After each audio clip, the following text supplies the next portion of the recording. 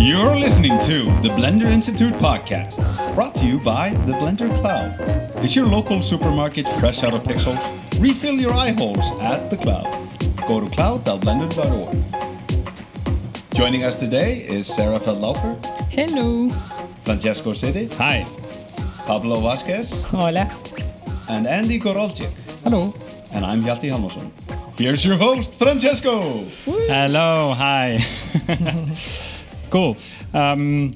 So we are very excited because we just released the Caminandes 3 trailer. So we just published it. It's everywhere. It's on YouTube. It's on Facebook. It's on Vimeo. It's on the Blender Cloud. And people are looking at it and commenting it, and it seems to be quite appreciated. So we are really happy and really excited to see what the reaction keeps. If there are good reactions, how things keep going, and so we are here refreshing YouTube, so checking comments and see how. It seems positive. Yeah. So maybe we are going to be a bit distracted, but hopefully not too much.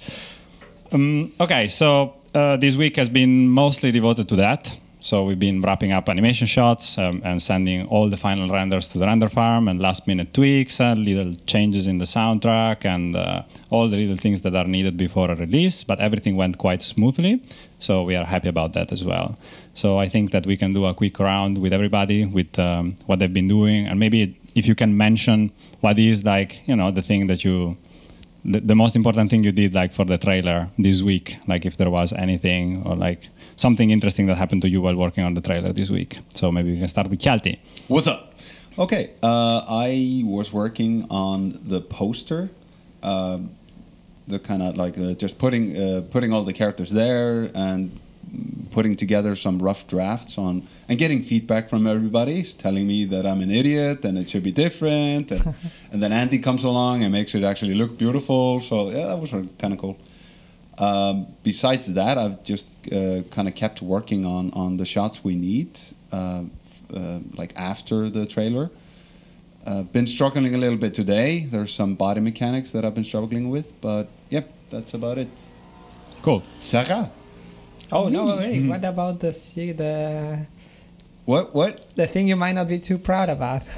Wait, what did I do? No, the secret poster. The secret poster. Oh no, that never happened. We shall never know. That. I slightly tapped into the dark side. And Okay. Well, oh no. Yeah, I made a thing. Andy had puppy eyes. I had to do it. yeah, sorry. Yeah. It's going to be great. It'll be fine. So, Sarah. Sorry. Me? Well, what I've done, mostly I was animating, the last shot of the trailer. So until Monday it wasn't finished, and then it was over, and then it went directly into the render farm. Crossing your fingers, hoping for the best. Yes. And there was something that went wrong, but we will not say why. We will not say what. And it was entirely my fault. So just watch it again and again. Maybe share it to your friends. If Maybe they will find out what's wrong with If you it. find out, let us know. In the comments below. Anyway, but yeah, after that, I'm just continuing on the next shots. So that's for me. Great. Pablo.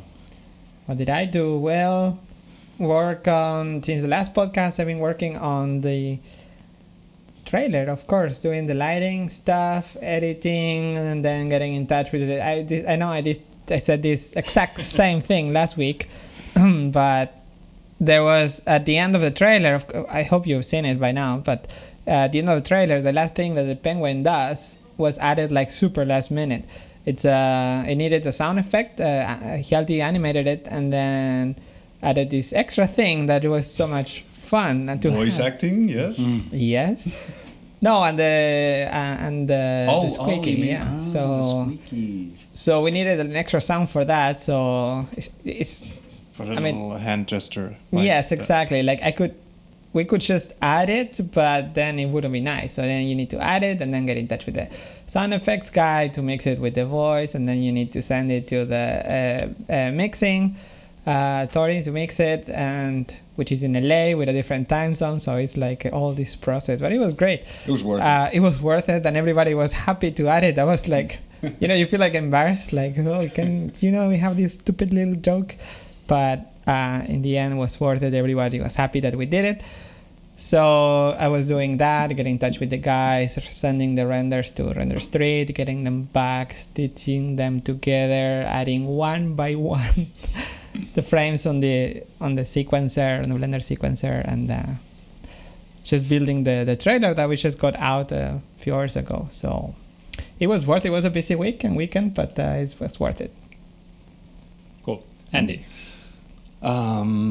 Yeah, I also did lighting and rendering on the trailer, and I worked a bit on the promo graphics, the various posters that we have, and sending stuff to a render farm, making sure that everything is rendered correctly. We had a couple of shots that had smoke simulation, so those needed to be uploaded. So in total, I think we had about 20 gigabytes, up to 15 to 20 gigabytes of smoke cache per shot, and I think there's like 4 shots that needed smoke simulation with a train. So that had to be uploaded to the render farm and then connected and everything, and to make sure that it actually renders, and that was it. Yeah. What about the render time? The render time. Well, the render time of this movie is brought to sky heights. Can you say that? By using deformation motion blur and cycles. So we had about our longest render time was about 17 hours, right? Yeah. 17, I think even longer. Oh yeah, because we some Render Street caps the render after 24 hours, so we had to split some of the shots, and those took about 11 hours per frame, but they would have taken much longer if we hadn't split them up into several processes that will be rendered by individual machines. But yeah. Yeah, clearly some optimization work could be done, but it's always a difficult balance between, like in the software. In Blender, yeah. Yeah. But there's always a trade-off Blender, also. what is that? Blender. Blender. Yeah, no, because there is optimization on that you can do on the model itself and everything, Yeah. But it's always like a threshold. At some point, you hit a limit anyway, and even if you want to make things really, really much better than the amount of time that you have to spend, like layering stuff and using the compositor, then it's a trade-off that you have to pay. So with the time that it takes you to set up a faster render scene, you can actually set up another brand new render. So maybe then you do that instead, especially because we have the big help of Render Street. They give us a lot of power to render. So thank we you go so that way. much. Thank you, Render Street. Yes, thank you very we much. love you. Sorry for Sorry for frying your computers. Yeah. yeah. Hopefully not. Hopefully not. All right. Well, it sounds great. I think that What we did can... you do this week? Come on. Yeah. I try this every time, and then they get me. Well, I've been working mostly on everything that is around the release. So we are releasing all the content, like everything that we made to make the trailer is on the cloud. So in order to do that, the cloud needs to work. For the cloud, in order to work, I need to work. And so that's the circle of life. And so I've been working on the Blender Cloud mostly, and supporting a little bit with the renders, but mostly development. So nothing really fancy. If the cloud doesn't crash, it means I've been working. And coding too. You encoded the movie. Yeah, it was the smoothest encoding ever because we reused all the Cosmos Laundromat encoding pipeline that we spent several days developing and researching the right settings for the encoder, for the audio, and for the video. And because the trailer is less than 60 seconds, encoding on a powerful machine takes less than a couple of seconds. So it was a very smooth and pleasant experience that I did this afternoon. So that was good. Did we actually ever share the command line encoding stuff? Yeah, I was thinking of doing it actually. Blog post, yeah. Usually in the past, I think for Sintel it was done. For Tears of Steel, I'm not sure we did it. And I plan to do it because there is always someone who knows more and who knows better about this kind of stuff. So I definitely plan to make a little blog post saying, okay, this is the 3 commands that we use right now for making the video. So yeah. Cool. yeah, so this is it. I think we move to our next topic, which is answering questions. Yes, and we have Sarah. I'm the official question reader. And after that, we will mention it again, but after that, we're going to have a brief review of Sanjay Super Team, the Pixar short that played before, The Good Dinosaur. We've been asked to give our opinion about it in the last podcast, and we didn't have enough time, so it's going to be our topic for this week. We are going to warn you with when you enter the spoiler zone.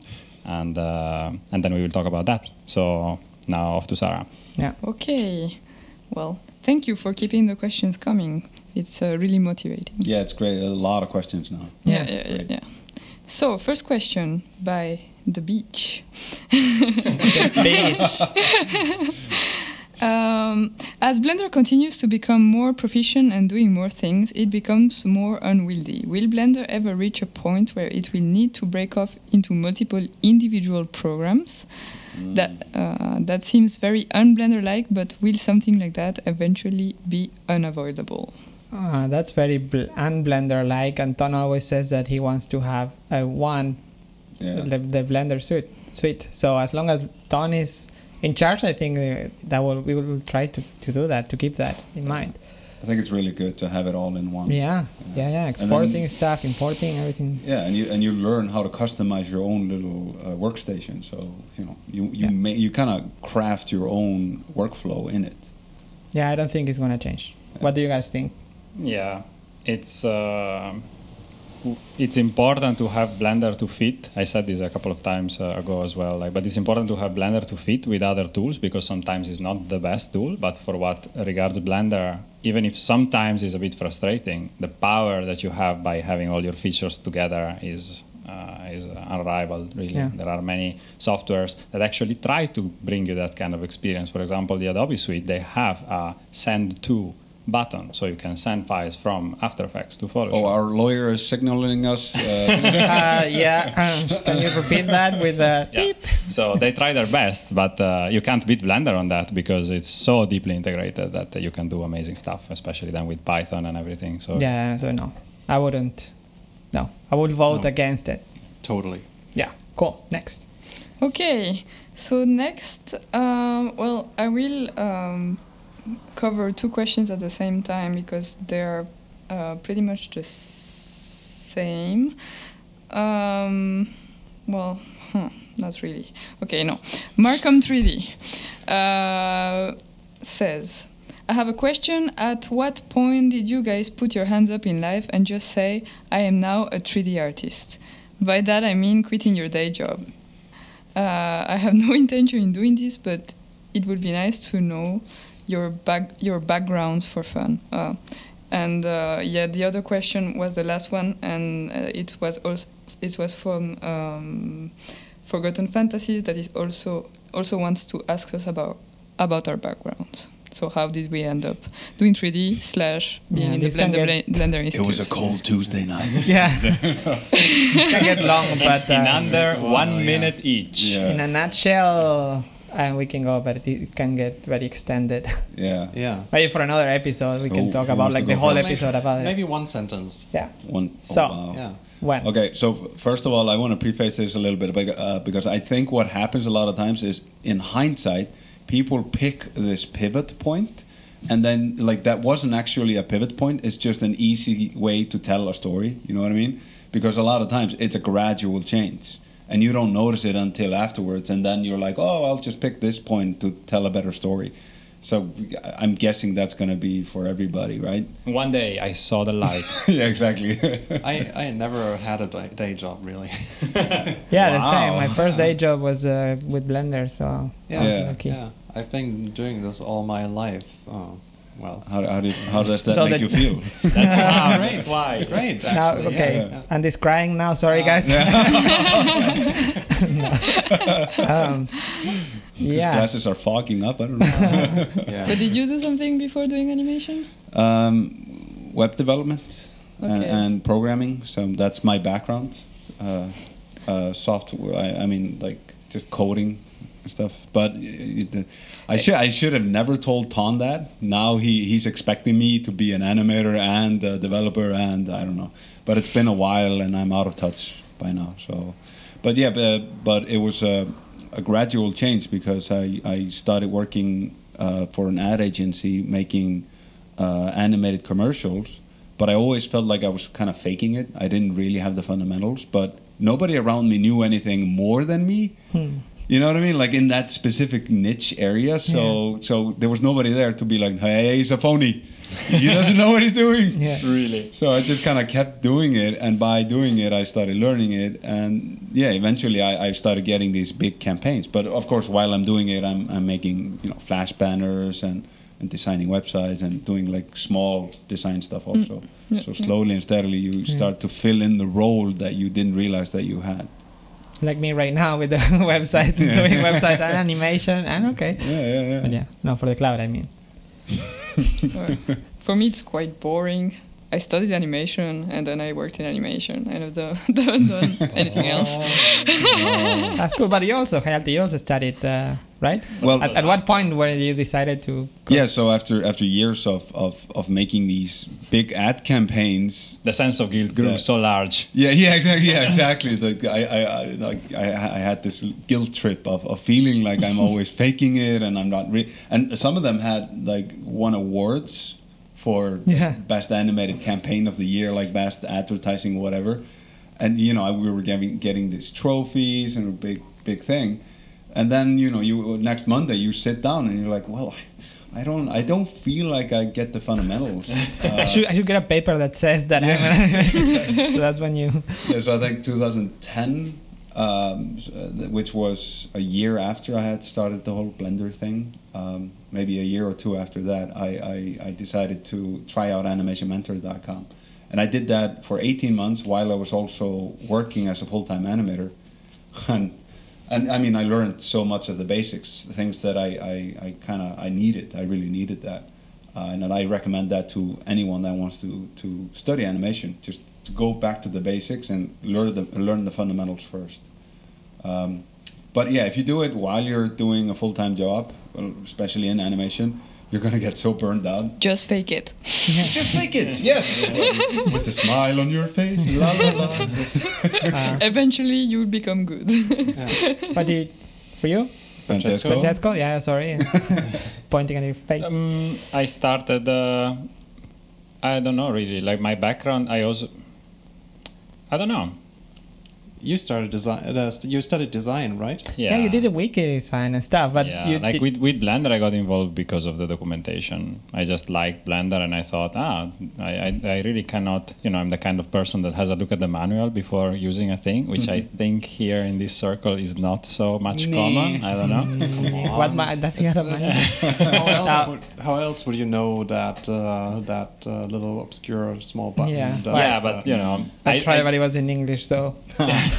Exactly. So anyway, I tried, and then I was like, this thing could use for some improvement. So I started getting involved with that, and then after that, one thing led to another.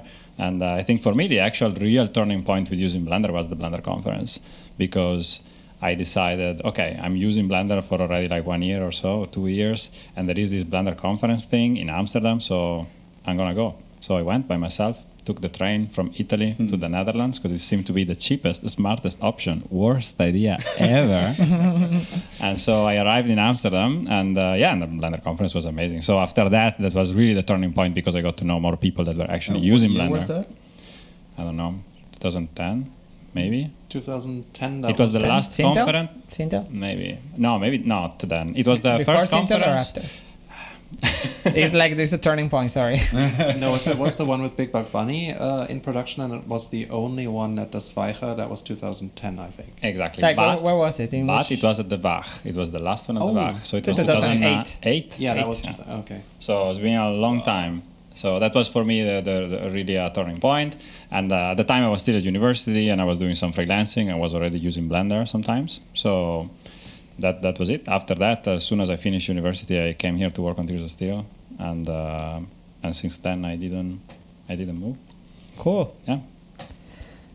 Pablo. Well, for me, I also started designing stuff like magnets for the fridge and like just little design stuff.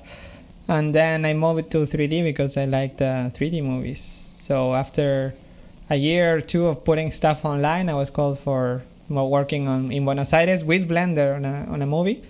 So that's how I got involved, by reporting bugs with the Blender Foundation. And then, yeah. So there wasn't really a turning point, but it was more like I wanted to do design, whatever it was. And then I found 3D more liberating. So, yeah, that was my, that's why. You, Andy? Oh. Well, you said you always... Yeah, I was always here. In this building. No, I started using Blender when I was 16 in high school, and mostly because high school was boring, and I'm using it ever since, and I got in that was before Blender got open source, so I went to the first Blender conference when it was open source, and then I got to meet all the people, really awkward first meeting. Me as a 16-year-old for the first time in Amsterdam. Afraid of all these strange people, and then hearing things like Linux and open source and GNU and all that kind of stuff. So since then I'm kind of doing stuff with Blender, making movies and yeah. Cool. That's cool. You're doing great, by the way. Great job, buddy. Just keep it up. That's a guy that's not faking it. Yeah. Yep. I can press those buttons. Press some button. Just keep pressing them. F12. Until January, because we need. I have a quick round to wrap this up. Is how did you what was your very first contact with Blender? So where did you find Blender? Just like that. My coworker back in the day, he was using Blender, I was using 3ds Max, and one of us had to abandon ship, take one for the team, just because we talked about wanting to work together in one software. And I took one for the team because it seemed interesting, and we were about to do an Oreo commercial. So that was the first thing I did in Blender. A little cutesy little Oreo commercial where dancing Oreos are like jumping into a pool of milk. Yay! Wow. That's cute. Sarah. For me, well, it was at Daniel Salazar's house. I was at the time I was working with Maya in an agency in Costa Rica, and I was starting to meet people from the 3D animation circle in Costa Rica, and so I was meeting Daniel, and he started to talk to me about Blender, and it was kind of a timing thing because I was really searching for another software. I was at that moment testing really all the softwares I could because I wasn't really happy with using Maya for different ideological reasons. Wow. No, really, it was it demotivated me. Or seeing when I was seeing Autodesk just buying everything, I was like, oh, I hate it. Once again, our lawyer is. No, but at that moment it was really a problem for me. I was like, didn't like that thing, and so he started showing me and talking to me and showing me, and I see how everybody was talking and the community and the forums, and I was like, oh, that's awesome. And at that point I had an opportunity to have my first client as a freelance, and I decided to do it directly in Blender. That's when I learned it. Was that the chef project? Yeah, that was my first project with Blender. Jeez, wow, my really stupid cool Oreo commercial. Damn. Cool. What was yours, Francesco? I found Blender in a CD of PC Magazine, PC Mag. So there was a CD with free Blender inside. So yeah, I just put it in my Windows computer, and I installed the Blender 2.3, I think. Yeah. And then that was the first time I got in touch with Blender. And I think before that, I was trying some other software. I think I tried Maya because you could get a trial. I think there was Maya 5 back then. So yeah, I tried that, and then Blender seemed much more snappier, and it was working better on my crappy Windows 98 machine. So I stick to that, and yeah, and that was it. I don't remember exactly what was the very first thing that I did with it, but it was I think after that it took me a really long time before I actually used any other 3D package. Yeah. Wow. I have a friend, Raúl, is related with me, is Latino, that he's really into Linux and everything. Was actually, and he got this magazine from Spain. From like it takes a while for magazines to get. Well, it used to take a while for magazines to get all the way south in Patagonia. So you were getting import stuff. Imports. I think it was PC Mag also, like, or something like that. That was talking about Blender.nl.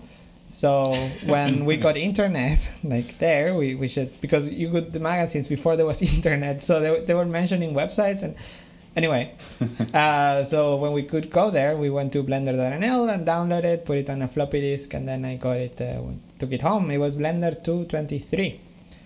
And Wow. I was also running it on Windows 98 on a Duron 750 megahertz width. I think it was. And he's now gonna school us all. Yeah, now okay, it wasn't even called Blender. Listen here, kid. We were like carving stones and stuff. All these kiddos. No, I was.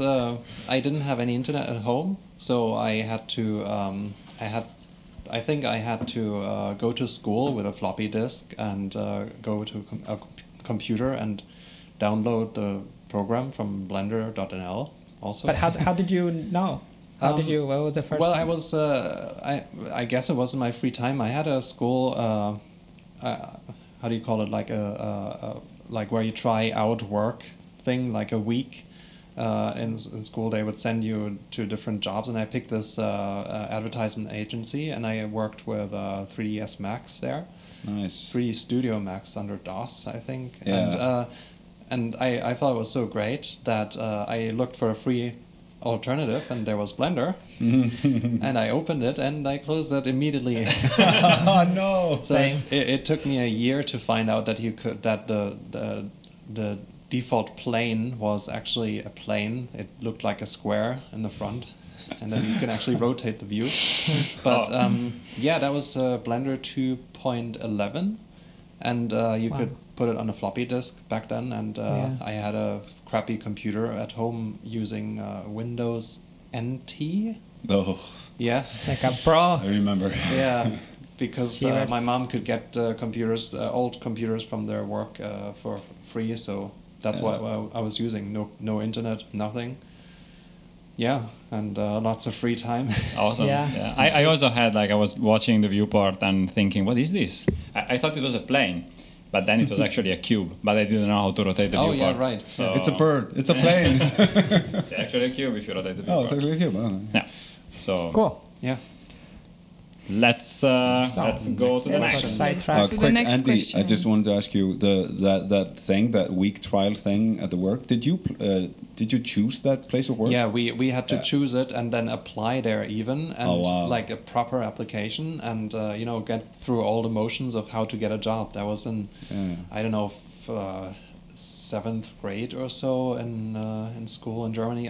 I don't know if they're still doing that kind of stuff, Yeah. but That stuff Yeah. is really cool. We did it, like my school did it, really short. I just picked the places that had the best food. So I went to a bakery, a pizza place. awesome. Yeah, I'm an idiot. clearly driven by your instincts. Yeah. Turns out you have to wake up really early for the bakery. Wow. Snap. Did not realize that. Okay, little thing. We just surpassed our first 1,000 views. Wow. 1,130. I'm the only one. Wow, awkward. 141. Wow, I was that and 17 comments. Wow. From which one of them, of course, is a YouTube comment, so we should expect that. Oh, But it no. says 27 once 2016. That doesn't look ISO 8601 compliant. Oh, What? that is a Is there nerdy an comment. ISO for? Wait a second. Let's just go to the next question, please. You're just gonna hate? Okay. The rest are awesome. Go. So, from Damore Nicolas. Hey, or Nico. Damo- Hi, Nicolas. Hello. Hola. From Argentina. Hi guys, awesome job. I can't wait to see it. Question: are you planning to make Koro fall in love with a Wanaka in a future episode? Maybe. Cheers, Nicolas. Can you feel no, the but love? actually- Copyright. My lawyer is. No, not in the near future. I want to give Koro a close friend, but it's not a llama, Wanako. It's not one of them. It's a different animal. It's a Nyandu. Okay. Rhea, like Darwin's Rhea, or something like that. in Yeah. English. Okay. Yeah, so it's one of them, but there's no Wanaka in the. Maybe there is. I mean, I don't know. There are many ideas. Koro is still young, by the way. It's Yeah, a little kid, by the way. Don't. But It's like a preteen, right? Something like that. yeah, something like that. Yeah, it's a. Yeah. Yeah, It's a- just saying. It's very young though. When we introduce an adult llama or Yeah. Wanako, that will be like cool. You'll only see his hoofs in the screen. It's that big. Like the old Tom and Jerry cartoons. Like super huge. Yeah. Oh, but when we introduce one, people will notice the difference. But yeah, he's a tiny guy, Cool. small. Okay. Then by last questions, I think. Is that the last question? No, still 2 questions. So by 3-point edit. Still going strong, the results are stunning. Would it be practical to produce these as a series? What would happen to the quality of animating if you needed to increase quantity of episodes? I think we're on the limit right now regarding the quality that we want, and I think the series deserves. Yeah. Like honestly, right now we don't have a lot of trial and error. We have just a little bit of a wiggle room, but I would say if we did more quantity at this point, you would see a drastic drop in quality. Yeah. Or you Yeah. need more people, of course. Yeah, exactly. Yeah, making these little episodes helps in that, like in a future goal, because we are making new characters, we are making new environments. Yeah. So in the future will be easier. But at this point, right now, the quality we have right now is like the sort of the minimum. If Tom hears, it's like, no, you can just make it less Yeah. nice. But no, Yeah. I think the quality we have right now is the limit of how low we can get it. I wish we can make it better. Can you guys just roughly say how many seconds of animation you can do per week with this, or? Yeah, so it's highly dependent on the shot. If it's a really tricky shot, then we may only be able to do 3 seconds or something. If it's like multiple characters and it's Okay. heavy body mechanics or acting, but it may go up to maybe 10 seconds per week. If you go beyond 10 seconds, you start to really like notice it. You know what I mean? Like if you're really trying to push yourself, Yeah. you start noticing a drop in quality. So it's not good. It becomes less enjoyable too. Yeah.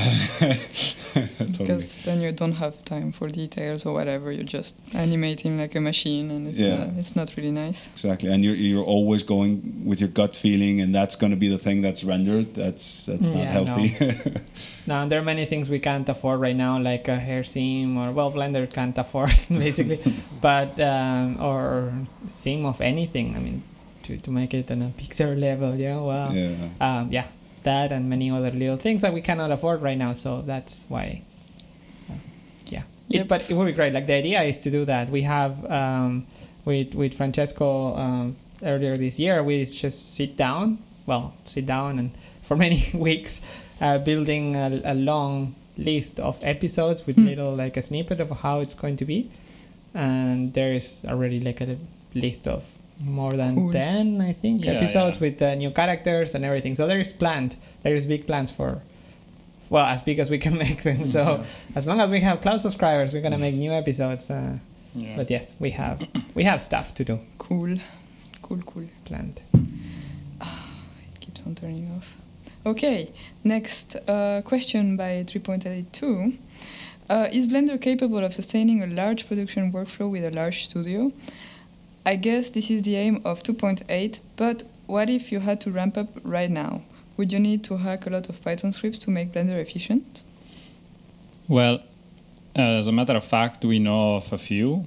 feature film studios that are actually using Blender, and some studios are using exclusively Blender. So it's just that usually the animation industry and the film industry in general doesn't tend to be very open about this kind of the trade secrets, so which software you use and how you do things. So it's not really out there. But because of working here, we sometimes hear and get in touch with people who actually have maybe questions and want to talk about it with us. So it's happening already. And of course, like with any other pipeline, you need to write your own layer of customization to do the things you need. So it is definitely possible. It's being done, and is, I think, no different than any other commercial package that you would use, basically. So what we hope is that this becomes more widespread, and we are trying to promote a little bit the idea that if you use Blender, it's cool to say it. Like, get in touch with us, talk to us. We are really happy to help out if there are questions or difficulties, because people really don't know how easy it is to get in touch with the developers and get things done and get things improved. So that's why we try to be a bit more open. But it takes time. But yeah, so that's my point. Yeah, so you could actually do it. Like, there's people doing it. The Kiribati team in Argentina was doing it. Before that, we even made one with 2.40. I mean, it was a lot of work, but you could make it. There are ways of making it. I think there are cool projects coming, like the Asset Manager from Bastian. That would be huge help for making long feature movies. But you can. Like, at this point, you can. The Python stuff, you always have to do it. Even if you have the best software in the world, you always have like a very specific tool for that. Any software has always a crew. Like in big production, you will have a crew of developers. Technical directors and stuff to do. Yeah. But yeah, Can you can totally imagine? do it. Wow, the luxury. It's amazing. Yeah. More than one guy. More than in one. Russia, like, The whole different team? time zone. Wow. That would be awesome. Cool. Well, that were the questions. That's it. Yeah, Wow. that's Wow, it. that was a quick. Yeah, well, round. yeah, Efficient. 6 questions. So we are now entering. The spoilers. Oh, wait. Okay, so do we say goodbye or do we enter the zone? No, okay, well, we can say goodbye to We're hovering everybody. just outside the zone 1200 right views, now. 1200. Refreshing, keeps going. So at this point, we went over the questions. So we are moving on to the next and final part of our podcast, which is the review and our little chat about Sanjay Super Team, the Pixar short that played before The Good Dinosaur in the cinemas. So if you did not see the film and don't want it to be spoiled by our comments, because we're going to go in detail probably about the plot and about many aspects of the film, we thank you a lot for listening, and we move on to the spoiler zone. Spoiler zone. That was Helkater. Oh. Yeah. So does anyone want to do like a really brief synopsis of Sanjay Super Team? It's going to be Hjalti. Ah, damn it. Walked into that one. So it's about a young Indian boy and his relationship with his father. And his father is more religious, and Sanjay, the little boy, is all about his cartoons, his Saturday morning cartoons or whatnot. Super Team. And then his dad wants him to come and participate in his little, ritual. And it's really obvious that Sanjay has been forced to partake in this, even though he doesn't really want to. And then he kind of enters this little world where he starts to realize and see that these gods that he is worshipping, they are kind of like a little super team. So they become his little super team. So Francesco, do you want to talk a little bit about it? Yeah, Maybe? sure. Well, What did you think? So first of all, I think all of us, except for Andy, No, wait. What? so everybody, Suck at Blender. except for Oh, Wait, what? no, this summer we were in SIGGRAPH, and we Oh had yeah, that's true. I wasn't there. exactly. So this summer we were very lucky because we went to SIGGRAPH, and there was an event organized by Pixar where they screened as a preview Sanjay Super Team, and it was many months ago. So we got to see it already before when we saw it in the cinema, and I remember watching it then and not being particularly impressed. I liked it, but I don't know if it was the setting, if it was the expectation, if it was the context, because it was in a larger context. There were presentations before and after, so it didn't really feel like a cinema. So I remember not being completely overwhelmed, but watching it in the theater before the movie, it felt different. Maybe because I knew a bit better what was coming, maybe because I had different expectations the first time I saw it, but I really enjoyed it. Yeah. And two parts I liked a lot. Well, the one thing that I liked a lot, that I think many people also identify, is really the relation with the father and with the ritual, because it reminded me a lot of when I was a kid and I was going to church. So when you are in church and you are 10 years old and you have to sit there for 1 hour, it's like that. I didn't get to bring toys in the church, so you just have to sit there, and there is this thing that happens. Jesus figurine. Exactly. Yeah. So that was a really strong memory, because if you grow up in that environment, going to church every Sunday is really a ritual that almost plays by itself. And when you're a kid and you don't really understand what you're doing, it's exactly that. So it really struck me a lot, that part. And it was really well played. So it's really hilarious the way he moves and the way he does things. Yeah. So yeah, those I think are the aspects that I enjoy the most about the film. So there's a couple of things that you just mentioned that remind me of like my mental notes on the thing. But overall, I enjoyed it. There's like just a couple of things that kind of stood out to me just a little bit. First of all, the character design. I think they went too far with scaling the eyes and the heads. It was so extreme that it didn't, like, that extreme caricature didn't really help tell the story in any way. And if anything, I had a hard time relating with them. Yeah. Because it's a short film, so you have a really brief time to kind of get into that story and feel those emotions. But I totally agree with you with when you have this little moment where the father turns off the TV and he forces the son to sit next to him, and the son is doing all these things that with his eyes closed. Yeah, with his eyes closed. I wanted to explore that. That was the most fascinating thing of the story that I wanted to see more of, and that was just like a little brief moment. Yeah. That was it. And then we go off into this adventure, I guess. The adventure itself, I didn't really understand. So so the flame is there as a repellent for the evil, but then when the flame goes out, there's smoke, and then smoke becomes the evil, and then but you turn off the light anyway. It's not like an eternal light, you know what I mean? Like the fire of Olympia or whatever. I don't know. So it was a little bit like, wait, what? But I guess it makes sense if you like know the backstory, the context of it. Yeah, I think you need to know a little bit about I guess Indian culture. Yeah, probably. And I don't know much about it. The only thing I know is what I learned in yoga. Namaste. But it did make for me quite a lot of sense. Yeah. At least as I saw it, so the flame represents like oneness, which is kind of what you try to reach when you meditate. Is like being one with yourself, your mind and your body. Everything is one, and so you have this integrity.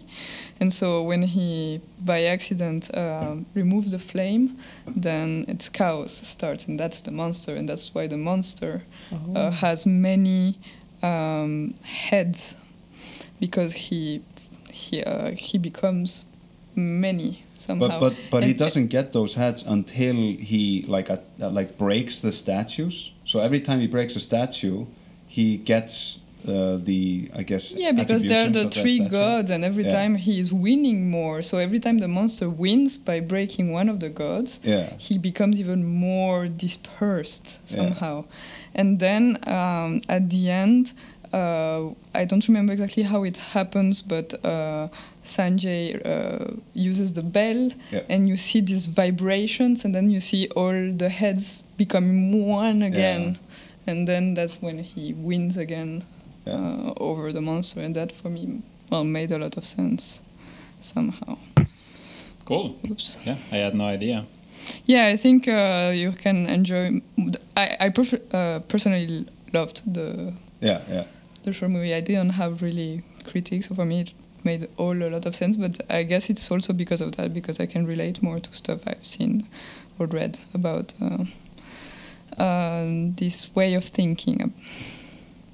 Yeah, basically. That was very informative. Yeah. Today I learned. Yeah. Pablo.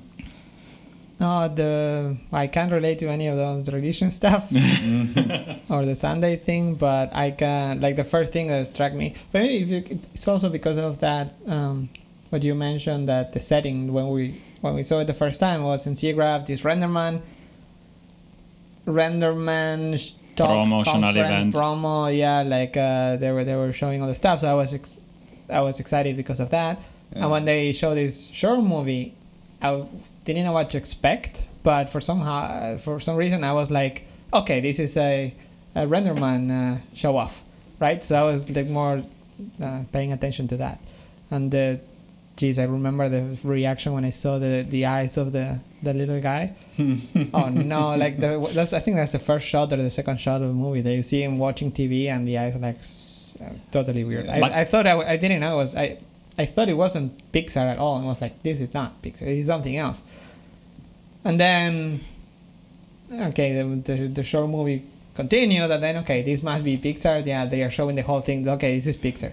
But then, yeah, you can tell the quality, but... They're not lying, it is. Yeah. They're not lying, yeah, but the design was not... The second time, actually, I was fine with that. But I don't know if they probably did Well, not. I don't know what it was, but the thing that disturbed me the most about the eyes, probably, I don't know, but it was that they were yellow. I remember yellow square eyes, and that's just my memory from that day. And I know they were round, but like because maybe it was the reflection of the TV. I just, in my vague memory from the first time I saw it, I had this guy that had yellow square eyes. It reminded me of a character from Cosmos Laundromat. And then instead, the second time we watched it, I didn't have that feeling. So I was like, oh, maybe they changed something. Maybe it was the projection. Maybe it was just my imagination. But yeah, that's what I wanted to say about the eyes. Yeah, maybe we were just to focus on the render part. But yeah. It's true, they're big. I didn't remember that. Yeah, we're looking at the eyes now. Yeah. But no, actually, I really enjoyed the fight. I think it was okay, a bit pushed, like over the top. It's like just keep going up. Okay, come on, just keeps going up and up and up, and it's putting so much in such a little, short amount of time. But I think it's okay. I think it was just a playground for testing stuff mainly. Yeah, it felt like that a bit. Yeah. Like there was no reason for so many characters and the head. Well, I mean, the head. Well, now there is a reason. Now I know, but for keep bringing all the stuff, I keep building it up, and and at the end the dudes are okay with the. I don't know. The reaction of the gods with him, and he saves the day. Yeah, the way he saves the day, I think lame. that little moment. No, why lame? No, it was just weak. Yeah. Well, okay. So first of all, the notion that he like falls or whatever, and he flips over, he looks up, and this shape reminds him of a bell. Like that, I remember when I saw that the first time, it did not register to me.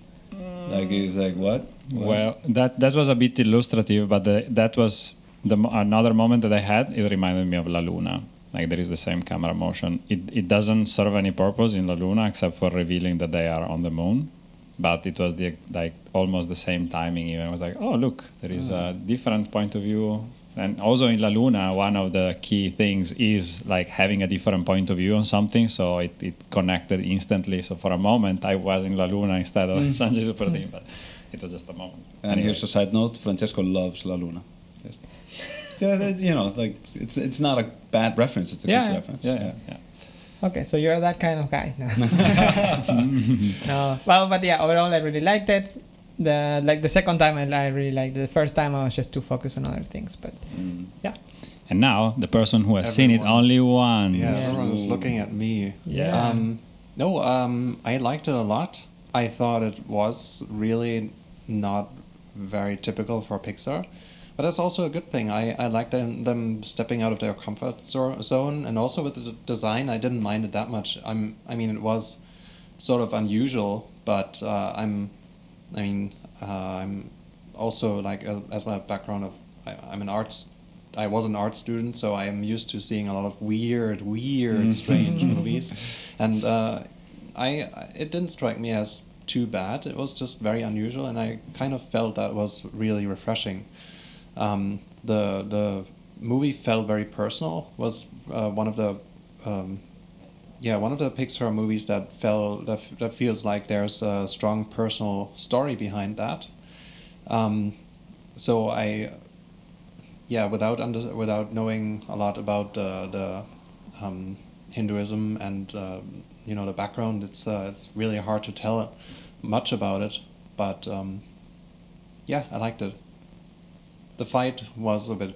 I thought it was a bit unnecessary to go that much over the top. Yeah. Felt a bit generic, but again, the underlying thing, the personal connection between the boy and his dad, that was very sweet, and that's what I enjoyed. Totally agree. Yeah, what he had to say about would be nice to explore more that part. Yeah, definitely. Because really, like when you go into that fantasy world and then we come back, the thing that I wanted to see more of, and the thing that I related most to, and I felt like there was most amount of heart. Yeah, it's over. Yeah, exactly. Because if you had just kind of skipped that thing, I would have still really liked that connection, like with his father. I don't think that connection wasn't necessarily dependent on that fight scene. You know what I mean? Yeah. Like it wasn't a huge pivoting point necessarily. I don't know. It could have gone in different directions, but overall I liked it though. It was really nice to see the little picture afterwards of Sanjay and his dad. I was like, oh, that's what they look like in real life. With small eyes, normal eyes. That would be super weird. Imagine. They were like that. Why would they go, that's why. That is huge. Wow. Okay, that's great. So I think we can wrap up our Yes. Yes. our podcast, our review, and we can. Thanks everyone for listening. And before our final closing message, we can announce how many views we have at the trailer. So It's reaching 1,500. Okay, Nice. so And 200 likes. And noticed. No, wait. I noticed. Like when people hear this, they can go and dislike. Oh, They it's will like be a challenge. Yeah. No, it's just it feels nice. It's like That's good. no hater. They're No, coming I'm soon. reading the comments so far, and they seem to be great. The railway is so beautiful, looks great, wonderful characters, really great work, nice ending, really amazing job. nice. Can't wait to see the full movie. Short movie, sorry. Yeah. The penguin is very cute. Somebody complains that the ISO, but that's fine. Then why the fruit has changed color? Oh. Somebody noticed? But no, does it change color? No, it doesn't. It's always the reddish. juice of the fruit is different, but we'll check that. Yeah. Oh, and somebody said that was just awesome. It's like the new Big Bug Bunny. Oh, Yes. Oh, I'm so sorry. That's horrible. I kid. Yeah, Wow. we have an ex Big Bug Bunnier among us, so sorry. Why No, are well, you guys I mean- looking at me?